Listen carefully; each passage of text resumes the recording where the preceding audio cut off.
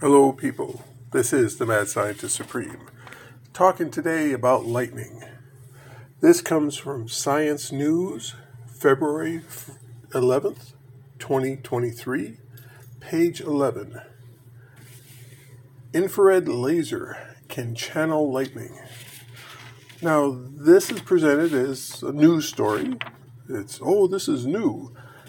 Must be about 15 to 20 years ago. I read a story where they did the exact same thing.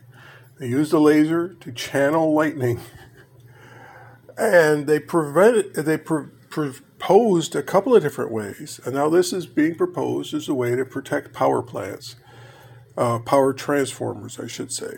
So you've got a big power plant, and it's got these huge transformers outside of it.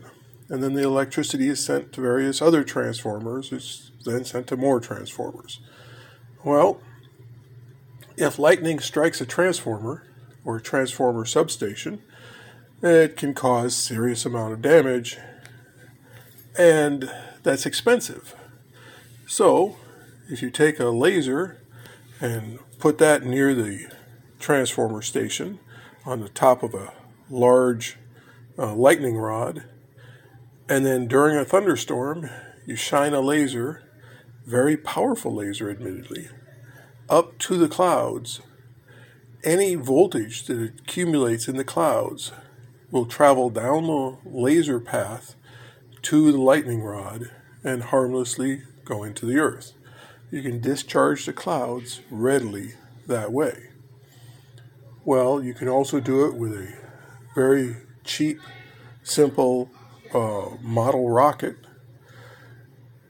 Attach a fine wire to the bottom of the rocket, let it loose, and that wire, when it gets near the clouds, lightning will go straight down to your lightning rod.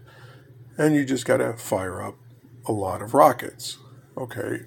Over time, the cost of the rockets will exceed the cost of the laser.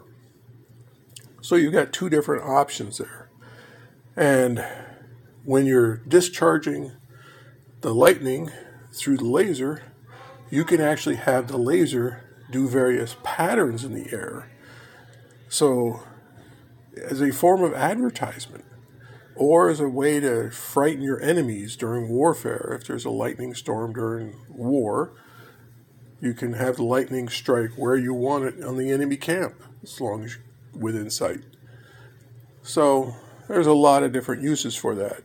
But this is very old technology. We've known we can do it for many years. I think it's fascinating that we can do it.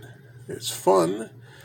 And my way of making a nice video for the internet is you get a Thor's hammer, dress up in a Norse costume, dress like Thor, and have the rocket shoot up during a thunderstorm, and have the wire, very thin wire, so it wouldn't be really visible on camera, wrapped around some noisy kid's toy that is annoying.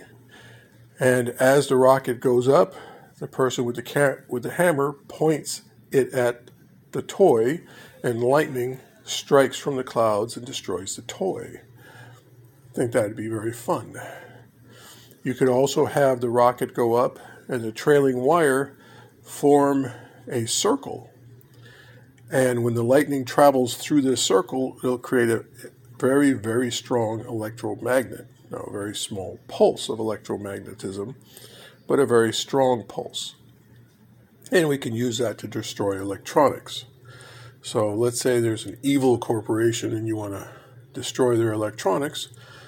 Have the laser form a circle above the corporation, then send that up to the clouds. The lightning goes through the circle to the grounding rod on the top of the corporation's roof, but the circles a spiral of lightning will form an incredibly strong electromagnetic pulse, which will then pulse right through the building and destroy all the electronics. Oh, nice little weapon there. So, technology can be used in positive and negative ways.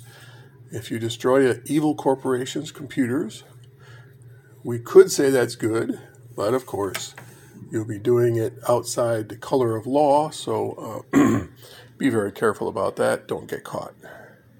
Thank you very much for listening. This is the Mad Scientist Supreme, signing out.